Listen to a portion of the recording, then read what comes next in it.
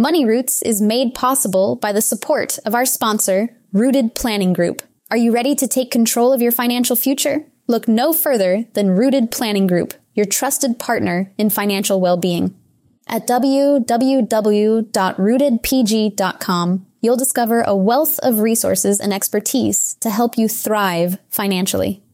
Rooted Planning Group specializes in personalized financial planning, investment management, and retirement strategies.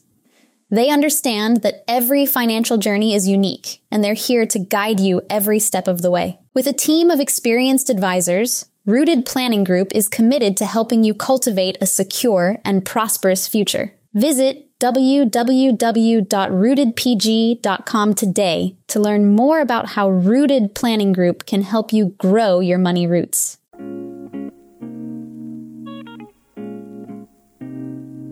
Every week, it's our goal to share financial information that helps you in both your life and financial vineyard. We hope it takes you from your roots to the journey of your vines and the influences in the air that help craft your delicious life. Like wine, life and finances have different palates that should be celebrated and not judged. Welcome to this edition of Wine and Dime with Amy Irvine and Kate Welker. And for those of you, if you could only see us right at this very minute, I actually have a towel on my head and Kate's hair is wet. So we're real and it's April and that's all I have to say about that. So to start the show, let's just say welcome, Kate. Welcome. I'm so glad to be back again. Yes, we are recording in that time of year that things get a little hectic for us. We said we're real, so it's good to let the audience know that we're not always all put together. Yeah, either. We're super real this morning. But so much for talking about towels on the head. Let's talk about the real crux of today is a Friday, as we're usually recording on a Friday. So my mind automatically goes to, what am I drinking this evening? And Kate and I have been talking a little bit about a winery called Arbor Hill. It's off from Canandaigua Lake. Canandaigua is not a lake I often mention. But we were talking a little bit about it, and it is a family adventure, I would say. And Kate, I don't know if you've actually had the opportunity to visit Arbor Hill Winery or not. I have not had a chance. We enjoy Canandaigua. I was just sharing with you a little bit of, that's where my husband went to college, and kind of how we got together was an event he had to go back to as an alumnus. So we'll go back there. Like our anniversary last year, we went and toured. There's a gardens that I'm sure he was thrilled to tour that with me. But it was a nice little area, beautiful lake, beautiful mountains around it. So it would be something I think we should make a stop in the future. And I do think it's a place that you could take the kids because they do have like grape flavored twists and it's really, it's not a party atmosphere. But it's a fun atmosphere and it's a beautiful view. Oh my gosh. It's extraordinary view from up there. So when I was looking through the options, as you know, I like dry reds, most of the time, but they do have some good Gewürztraminer, which is a dry white. They have a lot of fun sauces. They have some really good, I would think, champagne-y sparkling wine because we can't say champagne. They even have chocolate-covered wine bottles. I am so intrigued by what that entails. And they also have some like raspberry wines. So I think it's a place that for people that are just every range can go in for. So that's our tip for today is go visit either online, their website. I love it. It's thegrapery.com or go visit their beautiful view and try some of their wine. So, people might be wondering, what are we going to talk about in the month of April, especially considering the timing that this podcast is going to be released? And they're probably thinking taxes, but nope, we covered that mostly in the month of March. And now it's the recovery zone from the tax season. And April tends to be a spring cleaning month for a lot of people. So Kate and I thought we'd talk a little bit about how to maybe do some spring cleaning with your paperwork. Kate, what are your thoughts around that? Yeah, I think that is a great topic to talk about right now. And I know for me, working with taxes and in the tax season, Spring cleaning brings a couple thoughts to mind beyond just getting my house in order. And also things tend to get, if it's not urgent, it gets put aside for a few months. So my spring cleaning is definitely needed. But also thinking of taxes and the paperwork that comes along with getting organized for that, just paperwork in general. Mm-hmm. And things we have on hand that are accumulating or piling. I hear people sometimes tell me I just have so many papers, especially going through like a situation or dealing. I actually recently a couple of people that have had to see spouses, all the paperwork. Like, what do I have? What do I need to keep? Where do I need to file it? And I will admit myself, I try to be organized, but I tend to see documents come in if they're not urgent and I know they need to be filed away. Sometimes they go in the to be filed file that is not actually filed yet and grows until I sit down and tackle it. Instead of spending a little time at a time, I have a large project to sort and process and determine what to file and what to get rid of. Do you keep paper files? Is that how you keep things?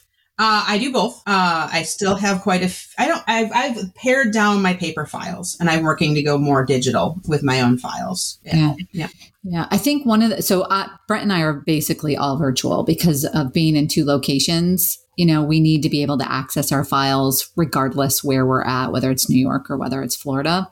So we tend to keep things virtual. And I've been adding more and more stuff to our vault system because then if anybody else on the team ever needed to access that information, they'd have, that information available to them. Is there a certain, because everybody has their own filing system, right? Is there a certain way that you organize things, like in your mind, sort of certain file system that you use, or any recommendations that you have for people if they're just wondering, like, where to get started? Yeah. And like you said, everyone's a little bit different. So I do think it's important before I even get into like my system that someone knows your system as well, someone important to you. So for me, it should be my spouse understands how I file. I know with my parents, sometimes my father doesn't understand the way my mother files because her brain works differently than his. So just explaining whatever your system is. So for me, I tend to file things by topic. So I have like insurance as a topic for me. And then I have subfiles for like auto, home, medical. I have one for legal documents. And then from there, it's things like our passports or birth certificates. And even in my digital files, this is how I do it too. So I go by a large topic and then down. I don't go by company. I do know some people that file by like Progressive. They put their insurance stuff in Progressive, where I do it by topic, what it means. Because to me, I can just think through, no matter if my company's changed, it's always my auto insurance is in that file. And kind of sensible that way. Same with utilities. Like I do utility and then like by company if needed.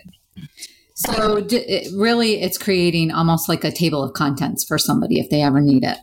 Yes. And I think I like that system because like I said, I think it makes a little more sense. If someone else came in, it would be easy to walk through and find where things were.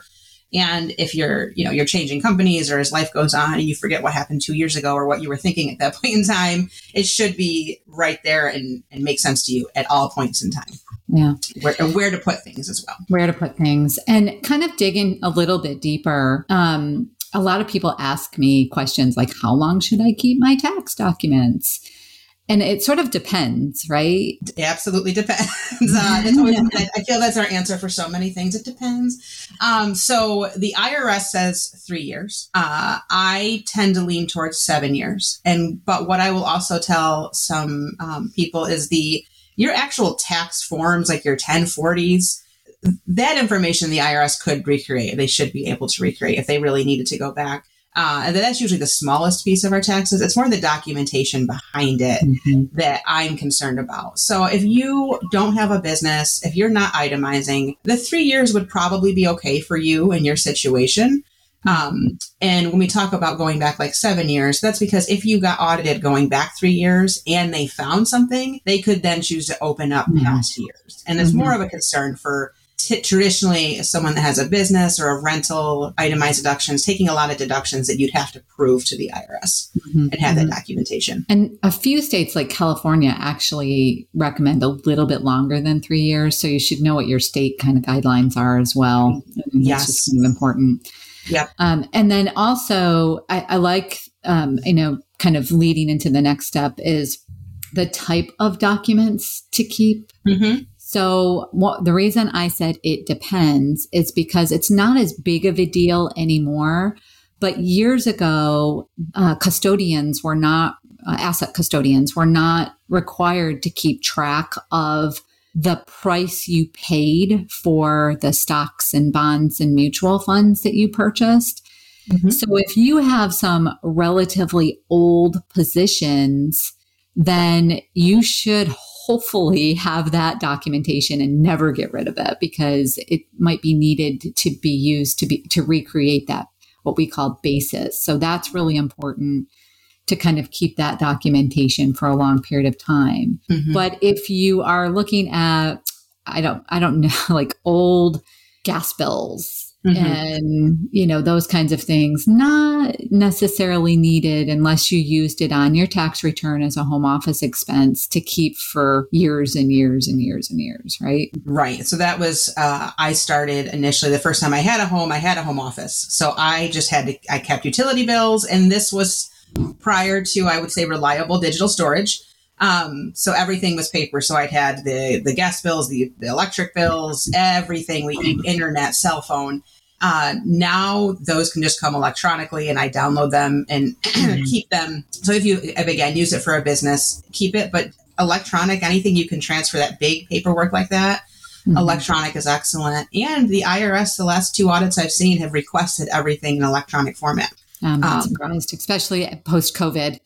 That was why they did not want anyone coming to the office. So they asked if we could put it in a digital format, put it on a flash drive, and mail it to them. Mm-hmm. That way instead, so they could have digital receipt of those expenses. So that clears it out. Yeah. One thing I thought about keeping longer as well than even the 7 years, when you mentioned cost basis, it still refers to basis, but on homes and properties. Yep. Because anything you've added to your home increases the basis, or if you own an investment property. And so under our current laws, your home, you can exclude $250,000 of gain per person. So, for a married household, it's $500,000 of gain. In my situation, the part of the country I live in, I will not see that kind of gain on a home, most likely. So most people are like, I'm not worried about it, I can exclude it. But we never know if those laws could change in the future. So mm-hmm. I make sure any improvements we've done, I have a separate file.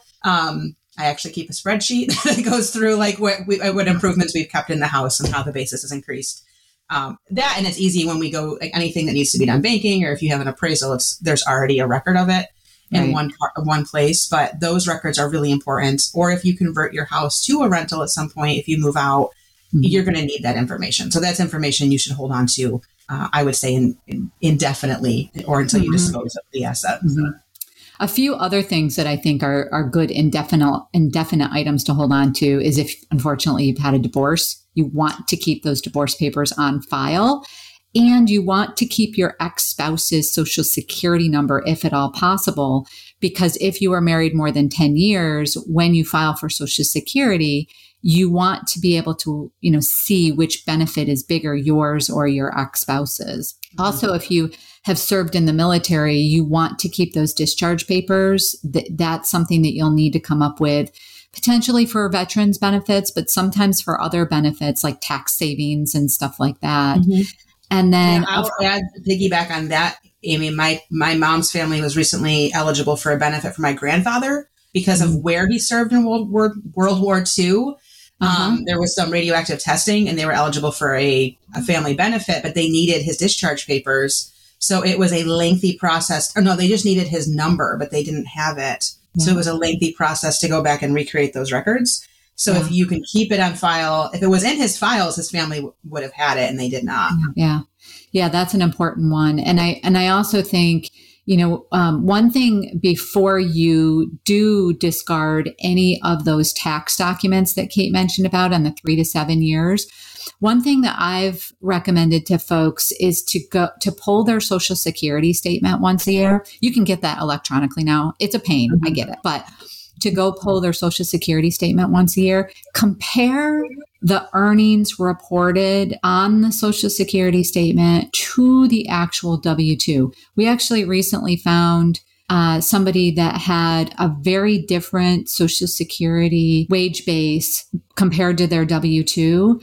And when we started tracking down why, apparently somebody had filed using their social security number and had Social Security tax withheld. So when the two W-2s got reported to the Social Security office, it combined the wage base.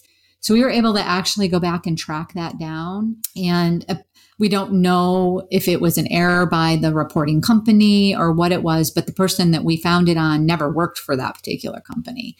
So I was more concerned of identity theft, in that situation.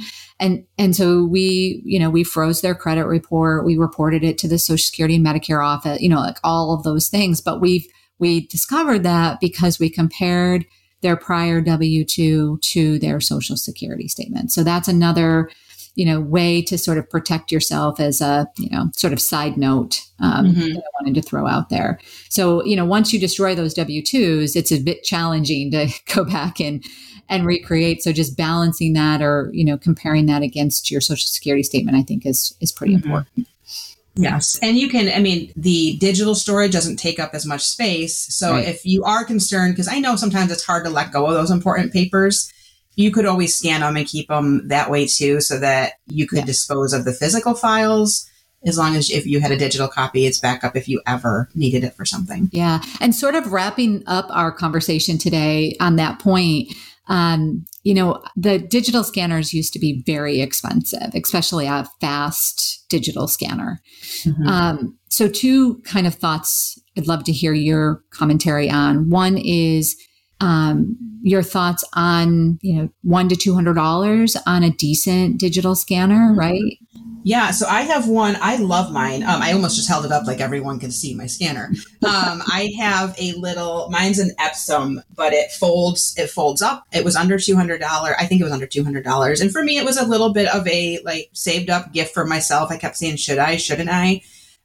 One, I love, I can carry it. So for our work if I have to go to a client, it can go with me and I could scan something. But personally, it's nice because it doesn't have to be out all the time. I kind of tuck it down next to where my printer is, and then I can just pull it up, plug it into the computer. It's fast. You can load multiple pages opposed to the old printer where you just have to put one page at a time. Right. So I will be honest, if I have to do multiple pages, I will put things off forever.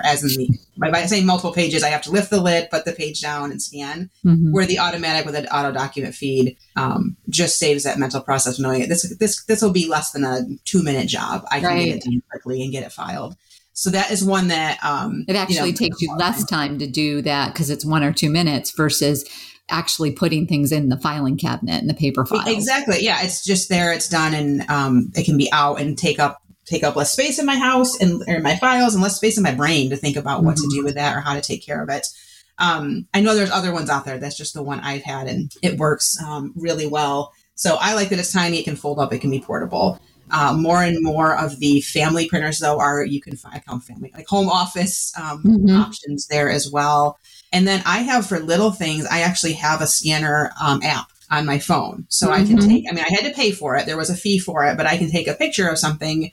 I like that sometimes for receipts, things like that. When I'm out on the go, I can just take a picture, scan it, and have it saved. Those apps, though, are pretty inexpensive, under $25. Oh, I think the one I have was maybe $5. Yeah. They're very inexpensive. And again, they're not always the clearest scan compared to using an actual scanner. The resolution's a little low, but it works for the majority of items that we would need.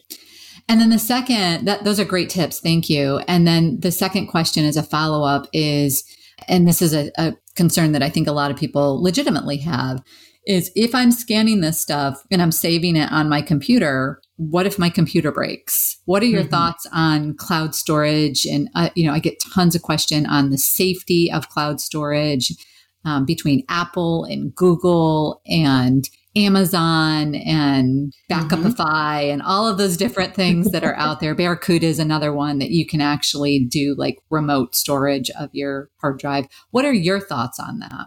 Yeah, so I've gotten a lot more comfortable with it. Initially, I think I had some concerns just as a user and a consumer, like a lot of people did. But as long as it's a reputable company and maybe you do your own research on security, I personally use Google Drive for a lot of my files. I'm very comfortable with their security.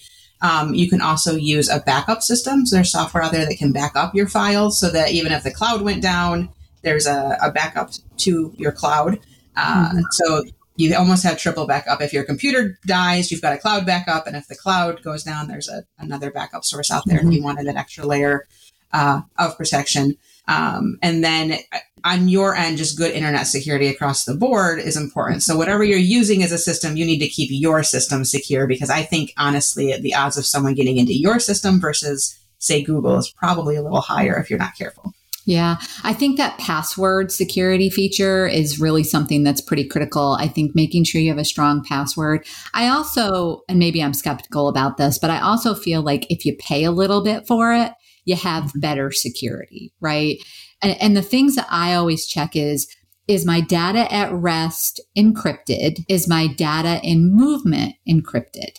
And those are the two things that I always look for when I'm looking at backup services. So, and also, is your computer encrypted, right? Is it at rest? Is it encrypted? So those are things that I think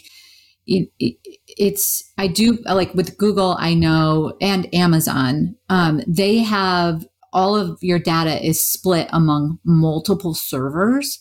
So it's not like it's all sitting in one place. So if one server gets hacked, if you want to call it that, then they're not actually going to be able to get all the data, because it's not all together. Like pieces of the data are in one server and then other pieces of the data are on another server. So, that's something that I think is really important to explore when you're thinking about that. But I think everybody should have some sort of backup system, whether it's a thumb drive, an external hard drive, a virtual backup, whatever it might be. In today's world, with so much going on, I just think that, if your system gets hacked, knowing what got hacked and whether or not it was encrypted will really give you a peace of mind. And then if, God forbid, you're one of those people that get, what do they call that when you, we both want to say, yeah, like you're for money, basically. Yeah. Oh, yeah. Then, if you have a backup to the data and it's encrypted data, then you probably aren't going to have to pay the fee to get your data back. So, yes. Any other tips that you would give regarding, spring cleaning and, heading into May even? Yeah. So for me, a clean, space and slate is kind of a happy space, even though it can be hard to do. So I try to work on a little bit at a time, but I know it can be a project at times. We want to hide it, but just sort of giving yourself some time to deal with it. If you can get a system that is easy for you, you're going to be more apt to stay on top of it with your information, and not be afraid to get rid of things that you don't need to hold on to anymore. So I don't think we have the time to go into every document you could have out there, but if it's something that you really don't see a need, that it's going to come up on a tax return, you're going to need to prove anything on it, and or if it's a bill that's been paid and settled, you can get rid of that unless you have any reason you can think of you'd need it in the future. But if not, you can get rid of that. You don't need to keep everything forever. Well, I appreciate you taking the time, considering what's going on in today's world and how busy everybody is. But tax season is almost over. And I think as this podcast is going to be released, you are going to be enjoying a little bit of R&R with your family, which I'm so excited about. I am hopefully sitting on a beach and enjoying some sunshine when this airs. And the important thing about that, when we talk about clearing the clutter, is also clearing the mental clutter. Mm-hmm. So I am like you, Kate. If I have a space that is cluttered with papers and documents, and I can't focus, I'm like a squirrel and I'm hopping from item to item. So I think we talk a lot about paper, we talk a lot about filing, but I also think it's important to, and maybe that's a future podcast where we talk about how we clear our mental space. I think it is. Maybe May is spring cleaning for our mind. That sounds great. Stay tuned. We'll give you tips as we talk about how we did that after tax season. Thanks everybody for listening. We hope you've enjoyed this podcast in the jam session between Kate and Amy. If you like this show, please feel free to share it with your friends, your family. Like us on LinkedIn, Facebook, Twitter, and Instagram.